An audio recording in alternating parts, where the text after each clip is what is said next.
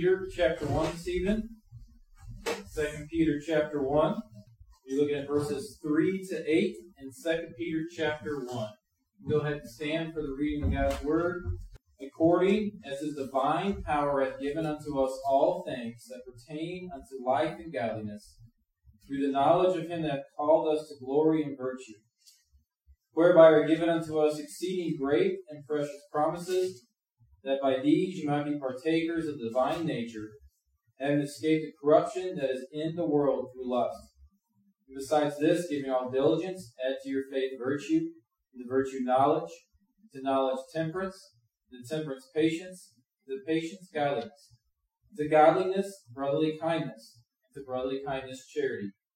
For if these things be in you and abound, they make you that you shall neither be barren nor unfruitful in the knowledge of our Lord Jesus Christ. Lord, we thank you for this evening. We thank you for your word. We thank you for the privilege of gathering together this evening, Lord, in this church. And we thank you for the privilege we have in our country to do that, Lord. And we pray for those around the world that don't have that privilege, Lord. Just please be with them and be with us tonight as we study your word. Just be with me and just help me to speak your words, Lord. And we pray. Amen. So our message tonight is going to focus on the verse 7 where it says, add to godliness brotherly kindness. Our message tonight is just about brotherly kindness. So faith here gets us into God's family. And faith forms a foundation upon which the rest of our life is built. The rest of our Christian life is built. Virtue keeps us from getting trapped and defeated by sin. Knowledge gives me the answers I need for the problems I face, for the uncertainties and troubles. Temperance just helps me to stay not from going highs and lows, stay a little bit more tempered. It helps me have some self-control. Patience enables me to wait on God. And as I grow, as I struggle, He has grace with me. And then I should have patience with others as well, since the Lord has patience with me. And next comes godliness. And is directed towards the world that I live in. It's reflected in how I interact with God, how I interact with others around me. And the main emphasis of religions today, or churches, or these speakers, religious speakers, is just to be kind, just be your best you, be kind, love everybody. But notice how the Bible says that brotherly kindness, or to be kindness, is something that can only be accomplished after all these other things are a part of our life. Brotherly kindness comes after faith. It comes after virtue. It comes after knowledge. It comes after temperance. It comes after patience. And brotherly kindness comes after godliness. So let's give a definition to brotherly kindness. It's a uniquely Christian concept. John 13:34 says, "A new commandment I give unto you, that ye love one another, as I have loved you, that ye also love one another." Brotherly love is treating Christians like they are family, because they are family. 1 Peter 2:17, honor all men, love the brotherhood, fear God, honor the king. Love brotherhood, love the brethren, love our fellow Christians. So why should we treat fellow Christians this way? Why should we treat fellow Christians with brotherly love? Because we have the same Heavenly Father. We have the same Master. We're all in the same family, the family of God. We're all traveling through this strange land together, and we're all heirs of the same inheritance. So brotherly love proves our faith. Loving and caring about Christians is a proof you are a Christian. 1 John 3, verses 14, 18, and 19. We know that we have passed from death unto life because we love the brethren. He that loveth not his brother abideth in death. My little children, let us not love in word, neither in tongue, but in deed and in truth.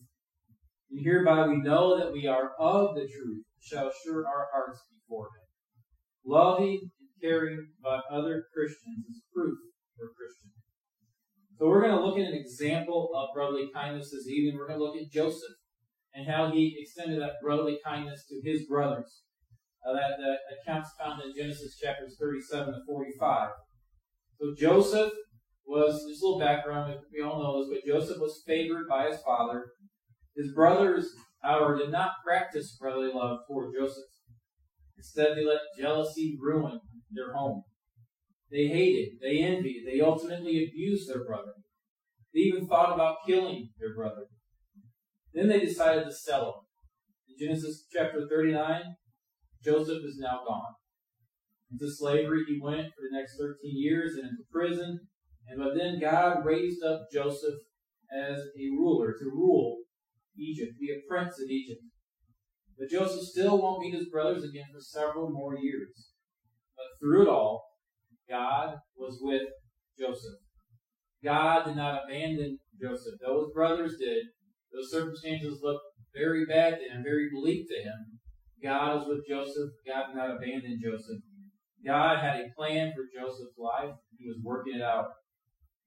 Sometimes we can be treated badly or be treated not good, or people can just do things to us that just don't set right with us, or even family can maybe treat us not the greatest sometimes. But God is with us. God's not going to leave us. God's going to work it out in our life for us. Genesis chapter 39, verse 2 and 21 says, "And the Lord was with Joseph, and he was a prosperous man, and he was in the house of his master the Egyptian." And in verse 21, "But the Lord was with Joseph, and showed him mercy, and gave him favor in the sight of the keeper of the prison." The Lord was with Joseph, verse 2, chapter 39, and the Lord was with Joseph. It says again in verse 21, the Lord was with Joseph. We're the Lord's children, He's with us.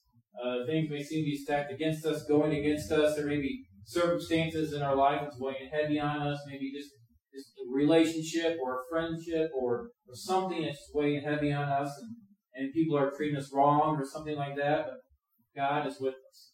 God is with us. It says the Lord is with Joseph, the Lord is with me, the Lord is with you, the Lord is with us. But Joseph does see his brothers again, though. Joseph will see his brothers again after 22 years. You see that in Genesis chapter 42. So we're going to pick up this account in Genesis 44. If you can turn with me to Genesis chapter 44. We're going to start reading in verse 18.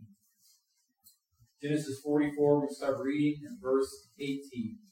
We'll read on down through the rest of the chapter, starting in verse 18 in Genesis 44.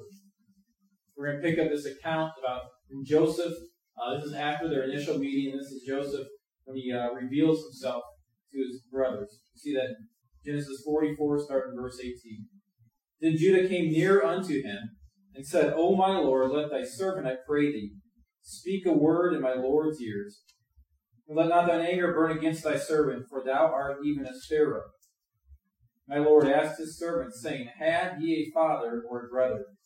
And we said unto my Lord, We have a father, an old man, and a child of his old age, a little one, and his brother is dead.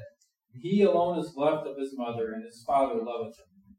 And thou saidst unto thy servants, Bring him down unto me, and I may set mine eyes upon him. And we said unto my Lord, The lad cannot leave his father, for he should leave his father would die. And thou saidst unto thy servants, Except your youngest brother come down with you, ye shall see my face no more. And it came to pass, when we came up unto thy servant, my father, we told him the words of my Lord. And our father said, Go again and buy us a little food. And we said, We cannot go down if our youngest brother be with us. But then will we go down, for we may not see the man's face, except our youngest brother be with us. And thy servant my father said unto us, Ye know that my wife bare me 2 sons. And the one went out from me, and I said, Surely he is torn in pieces, and I saw him not since. If ye take this also from me, and mischief befall him, ye shall bring down my gray hairs with sorrow to the grave.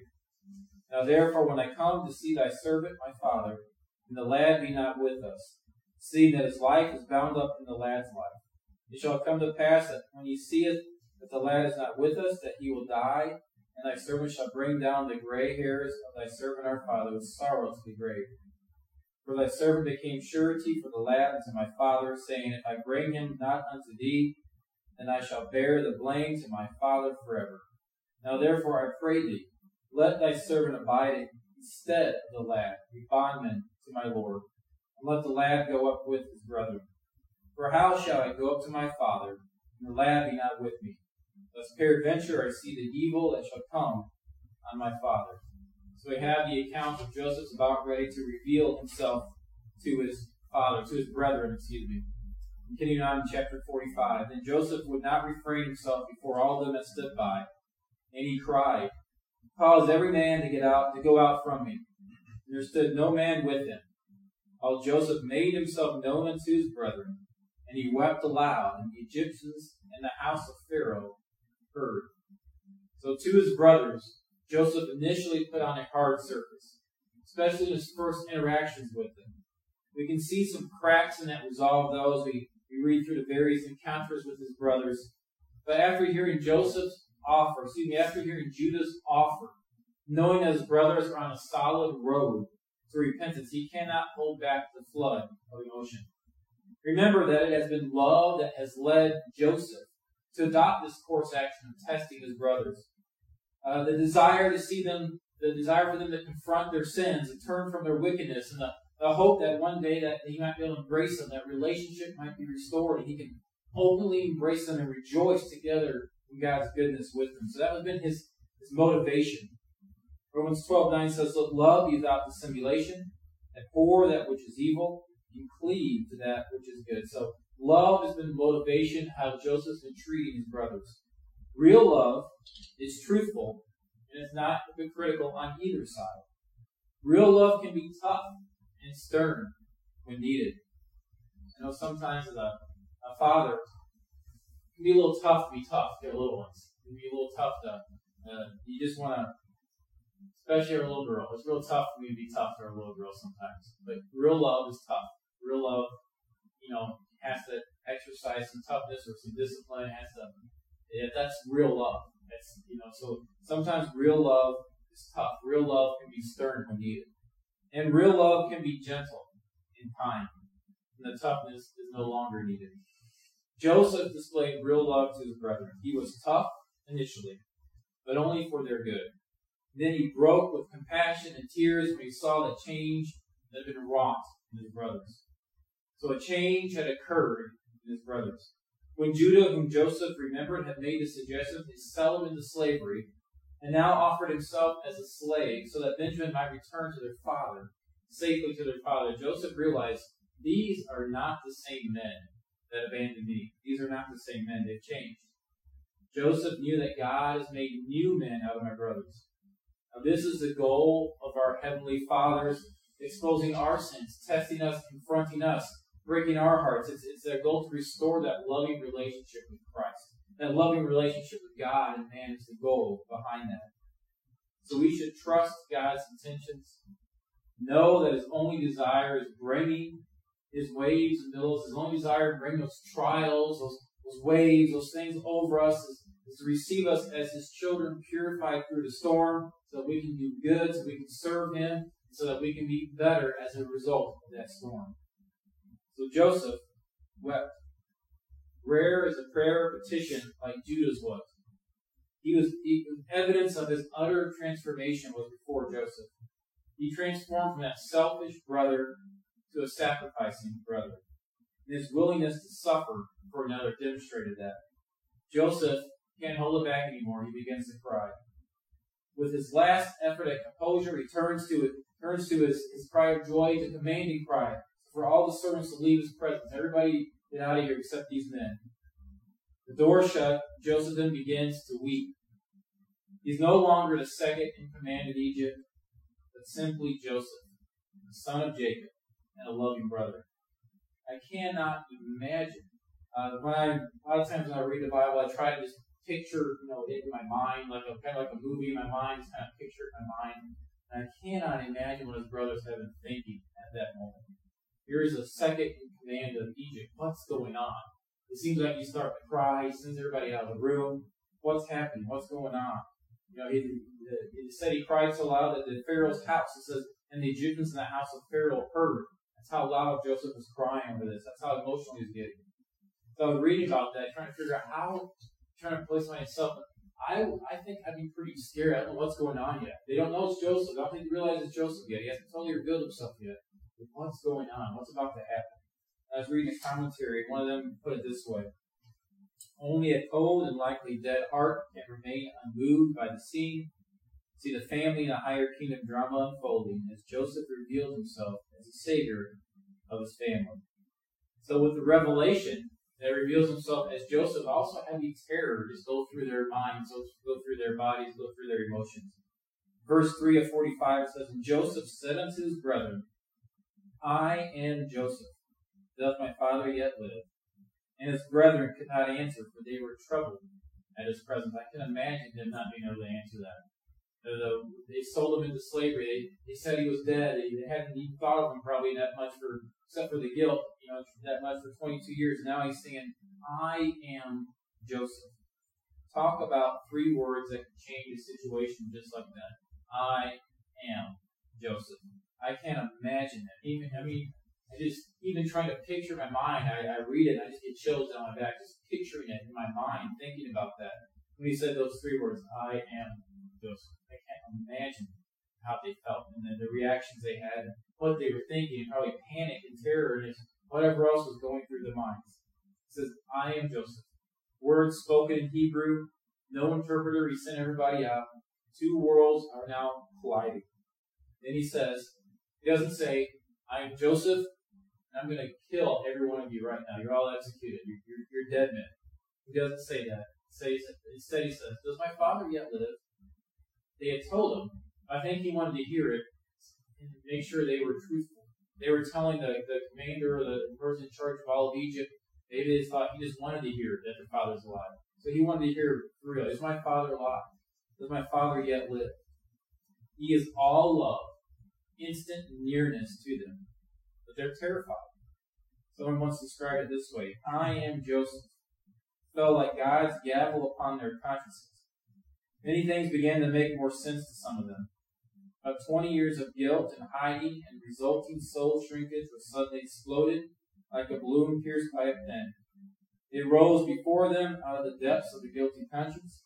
The old hatred, seeing the teenage Joseph approaching, grabbing, and stripping him, eating their dinner as their brother cried from the pit, selling him to slave traders, breaking Jacob's heart with their lies. And oh, now the inexplicable things this man seemed to have known, and pointed questions and actions that brought back their old crimes. Just putting it mildly, they were shocked. They were shocked at this point. They had to feel guilt. They had to feel terrified. This is Joseph. They had suddenly been brought face to face with their sin and years of buried guilt. They had the feeling of fear, shock, overwhelming guilt, and I'm sure overwhelming shame, all instantly at the same time. But then he says, come near. I am your brother. Verse 4, Joseph said unto his brethren, come near to me, I pray you. They came near, and he said, I am Joseph, your brother, whom ye sold into Egypt. Come near to me. Come closer to me. He wanted to speak more quietly to them. Servants, maybe he was afraid, maybe they were listening at the door, and he says, come near. I am Joseph, your brother. Perhaps he lowered her volume a little bit, said, whom ye sold into Egypt. He didn't want their crimes published about. He wanted to send everybody out. He says, I'm your brother. So now all doubts have vanished. Somehow this was Joseph before them, the one they sold into slavery. He stood before them as the ruler of Egypt. They trampled him, they threw him in the pit, but he was now there before them, and they were before him. And he wants only to embrace them as brothers. He doesn't want revenge. He doesn't want to do something to them. He doesn't want to execute them. He just wants to embrace them as brothers. Joseph, with the snap of his fingers, no doubt could have had them executed. But he just wanted to show them kindness. He just wanted to show them love. Someone wrote this. They stood there alarmed, dumbstruck, looking at each other, with all the pain of condemned criminals walking to the gallows. Their brother would repay them now, but slow to grasp the God of mercy and the grace of his covenant. They were slow to understand their brother. So now let's bring this back to us. Let's bring it back to us. Is this how we would react to someone who had wronged us so much, who had hurt us that deeply, who had wronged us that terribly? Would we have a reaction of, I'm your brother, I love you, come near to me? Would we react that way? I don't know. I don't know if I would react that way every single time. I think that's something I would take a little bit of the Lord give me some strength to react that way. So do we react that way? He says, says, come near, all is forgiven. We're brothers. We react that way. When we say all is forgiven, come near, we're brothers in Christ. Let's work on restoring this relationship. I've missed you. And then when we show them some open affection, I think that's something that would take some the Lord's help. I think if someone really hurt us that bad. I hope and pray we all would react that way. But this can be a difficult thing to do. If a brother or Christian wrongs us that deeply, that we are told not to return evil for evil, but return love and brotherly kindness for that evil. Ephesians 4:32, be kind one to another, tender-hearted, forgiving one another, even as God, for Christ's sake, hath forgiven you. So we are to react that way. We're forgiving, react the way Joseph reacted. So what is some ways that we can overcome some bitterness, some resentment that might set in? Someone that wronged us terribly, and it's just been building up. We kind of let it build up.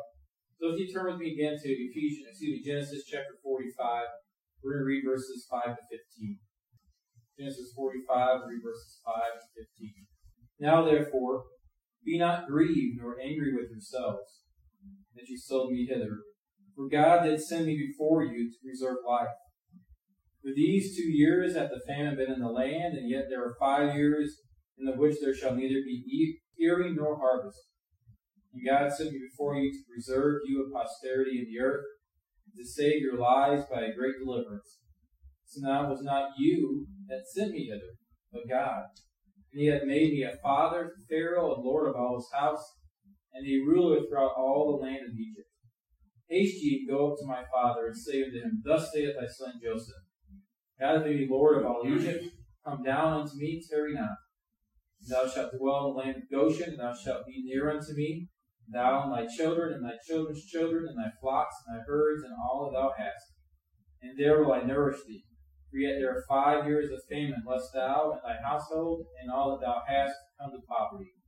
And behold, your eyes see in the eyes of my brother Benjamin, that it is my mouth that speaketh unto you. Ye shall tell my father all my glory in Egypt, and of all that ye have seen, and ye shall haste and bring down my father hither. And he fell upon his brother Benjamin's neck, and wept. And Benjamin wept upon his neck. Moreover, he kissed all his brethren, and wept upon them. And after that his brethren talked with him. And I read that, I sometimes get a little choked up when I read that part. And he fell upon his brother Benjamin's neck, and wept. And Benjamin wept upon his neck. Moreover, he kissed all his brethren, and wept upon them. And after that his brethren talked with him. That's just such a scene to behold, such a scene to imagine. Just that forgiveness that he had, that love that he had. So Joseph's attitudes and explanations to his brothers are a compelling study in the way to overcome bitterness and resentment. Joseph had many years to stoke those fires of vengeance and to let that bitterness build up. But when the moment came, he only wanted to embrace and comfort his brothers. Comfort them for the guilt they had for what they did to him.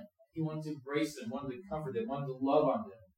No fiery wrath, no judgment issued from the throne, only a cooling overture of brotherly love and a soft answer. God had refined Joseph in the furnace of affliction, and Joseph had long meditated upon the purposes and workings of God in his life and in his family. Nothing quenches a vengeful spirit, and the mistreatment we receive from others, or more strongly inclines us to do good to them than the confidence that the Lord directs all things for his glory and for our good. So thinking about this passage about Joseph in our example, I thought of Romans 8:28. And we know that all things work together for good to them that love God, to them who are called according to his purpose. We know that all things work together for good. Joseph even said it wasn't you, it was God that sent me here. God orchestrated this. So God has a purpose in difficulties. The truth of Romans 8:28 further helps us to see that God has a purpose in difficulties. If God is working for our good in everything, then we see that both the good things and the bad things serve the purpose of furthering the good in our life. The 18th century pastor and hymn writer John Newton described this truth this way. Everything is needful that he sends. Nothing can be needful that he withholds. Short, that is powerful. Everything is needful that he sends. Nothing can be needful that he withholds. simple, profound summation of that truth. Life's troubles, of course, include suffering. Life's troubles include difficulties with fellow Christians, difficulty with family members. This verse shows us a balanced view that people seldom maintain towards these issues. On the one hand, there are people who despair and say, nothing good can come out of this. I don't see how anything good can come out of this. But the text, Romans 8:28, does not say that the things are good, but that God works them for the good. Difficulties, problems, issues with brothers in Christ, issues with family, are not to be enjoyed or welcomed. They are not good, but the results can be worked out for good by God. Then where it says all things, all really means all. One person described it this way: good and bad, bright and dark, sweet and bitter, easy and hard, happy and sad, prosperity and poverty, health and sickness, calm and storm, comfort and suffering, life and death. He wrote that describing what those all things mean. Someone else, another preacher, wrote this about what those all things mean. So, but what do we know? We know that all things, not a few things, not the good things, not the glorious things, but all things work together for good to them that love God.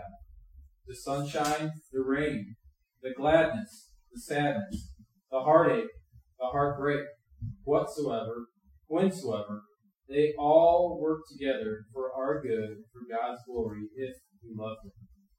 So with that word all, verse 28 of Romans chapter 8 really means all, and it does. That means this verse even includes our backsliding, our mistakes, our mistreatments, our sins. God can work that out for the good. Of course, sin is always bad. It's always a terrible thing. We don't want to do that. We always regret it. There's painful consequences to our sin in our life. But God is so good to us. He's so great. He can even weave our sin, our backsliding, our mistakes, our mistreatments into the ultimate good. We can use our sins, our mistakes to teach us something. Our sins or mistakes, we can use that as advice. We can say, I went this way. You don't want to go that way. Go this way through life. We can use that. God can even use that for our good. Our humble failures can be used for our good or for others' good. God can use it for the good. So there's faith. We have faith in God's plan, faith in God's goodness. 3 times now, Joseph directs his brother's attention to the truth that God sent me here. Yes, you were the human instruments, and he had evil motives, evil intentions, but God sent me here. This was part of God's plan. And it was for our good. Faith in God's goodness and His wisdom of His plans and dealings with us settles our hearts. It makes us willing to bear injury. Our thoughts should be when we are suffering for righteousness' sake, or feel the world's mocking, or just difficulties ensuing, or we get bad treatment from family members or from friends, that even this, God can even work this for the good. We do not need to understand the reason. We need only to know that God has sent it and then yield to His purposes, the trusting, even possibly broken, and pleading heart. Job 1:21, it said, naked came I out of my mother's womb, and naked I shall return thither. The Lord gave, and the Lord hath taken away. Blessed be the name of the Lord.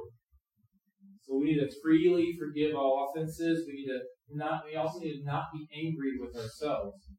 We must have concerned them more than anything else. What is Joseph going to do to us? Then he tells them to not be angry with yourselves. Joseph is letting them know that he has no plans for vengeance. He doesn't want them to get on themselves. So God worked this out for our good.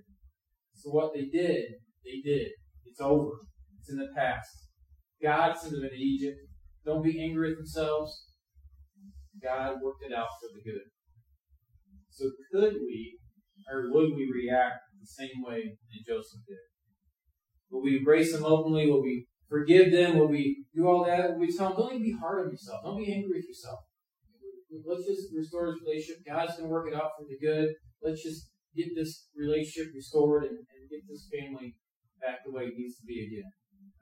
I think I would be tempted to be like, all right, they really want to feel bad. They can feel bad. I think I might be tempted to do that. I might do with some of the other things, but we need to just say, don't even encourage them. Don't even feel bad. Just don't be angry at yourself. God will work this out for the good.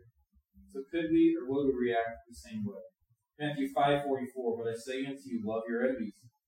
Bless them that curse you. Do good to them that hate you. And pray for them which despitefully use you and persecute you. Joseph says, God sent me here, dear brothers, to preserve our lives. We are but the beginning of the famine. There will be no attempt at farming for the next 5 years.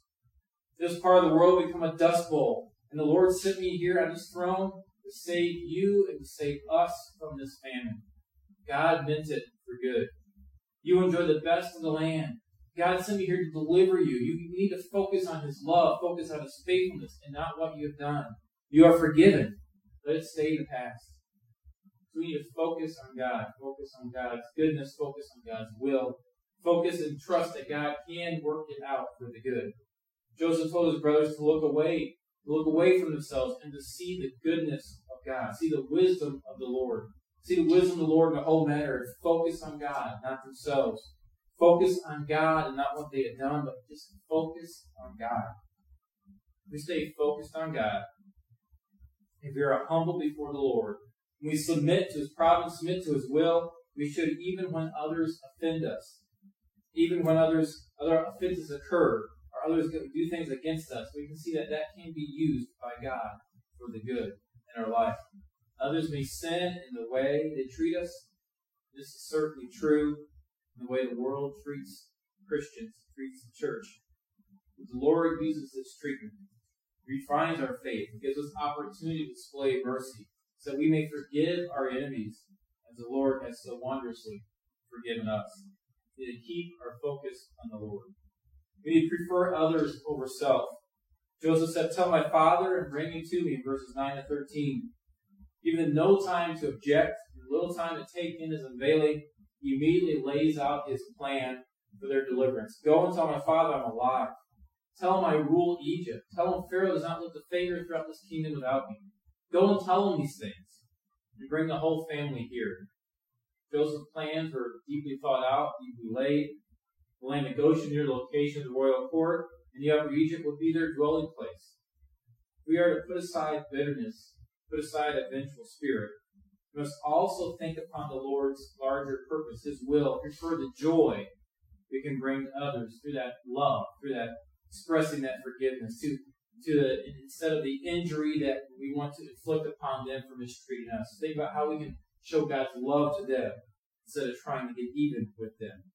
Life is too short. God's grace is too precious. Price is too precious to waste a moment thinking about self, that we better spend thinking about how we can do good to others, how we can minister to others, how we can encourage others, how we can show God's love to others. Psalm 35:27. Let them shout for joy and be glad that favor my righteous cause. Yea, let them say continually, let the Lord be magnified, which hath pleasure in the prosperity of his servant. Showing sincere affection. We need to show sincere affection. It's sometimes hard for us to be treated. Sometimes hard for us to be treated generously if we're on the receiving end of that. Mercifully against those that we sinned against, those we've offended. It would be easier sometimes for them to just be harsh with us.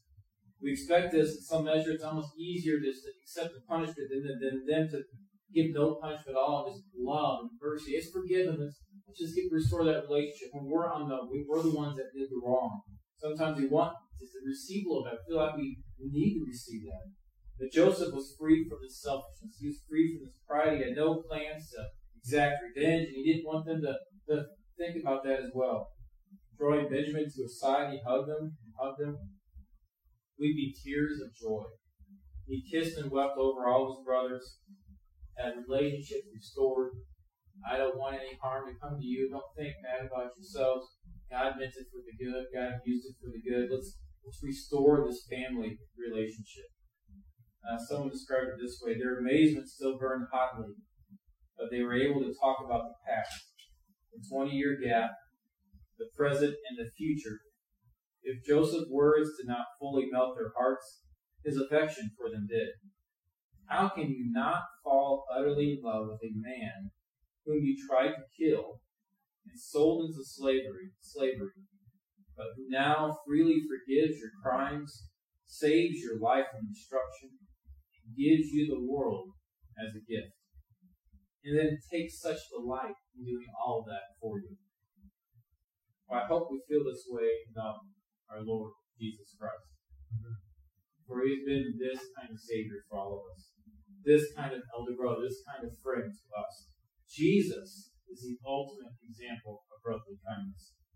The ultimate act, the ultimate display, the ultimate example of brotherly kindness, what Jesus Christ did on the cross for all of us. How He suffered, how He died, how He rose again so that we might have the chance to be saved. The chance to accept that free gift of salvation. The chance to believe in Him as our Savior. So what are we doing, or what have we done with this ultimate act of brotherly kindness? Have you accepted Christ as your Savior? Have you trusted Him? We need to trust Him. We need to accept that ultimate act of brotherly kindness on our behalf. So we're going to have some lessons to learn from this, and then we'll close out. How would you handle a family situation like Joseph's? So some lessons that Joseph displayed with his brotherly kindness. Number one, he loved them still. We need to love them still. Joseph did not stay angry or let himself grow bitter at them. We need to not stay angry. We need not let ourselves grow bitter. We need to choose to love them still. Not withhold our love. Love them in spite of the wrong. Be kind to them regardless how we feel. Let them see and feel the love of Christ that is within us. Number two, he left the past in the past. We need to leave the past in the past. No revenge was sought by Joseph. He left the past in the past. He did not dwell on how we will get even when someone close to us has wronged us. We need to leave the past in the past. We do not bring up past wrongs. We need to not let our mind dwell on past wrongs. Focus on our Savior, not the wrongs of the past. Matthew 6:33. But seek ye first the kingdom of God and His righteousness. All these things shall be added unto you. Don't seek vengeance. Don't seek payback. Seek to display the love of Christ instead. Leave the past in the past. Number three, Joseph lent them a hand when they needed it most.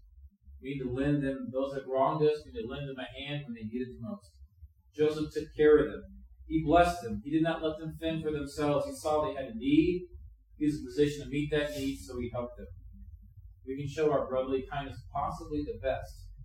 We help out our fellow brothers and sisters in Christ.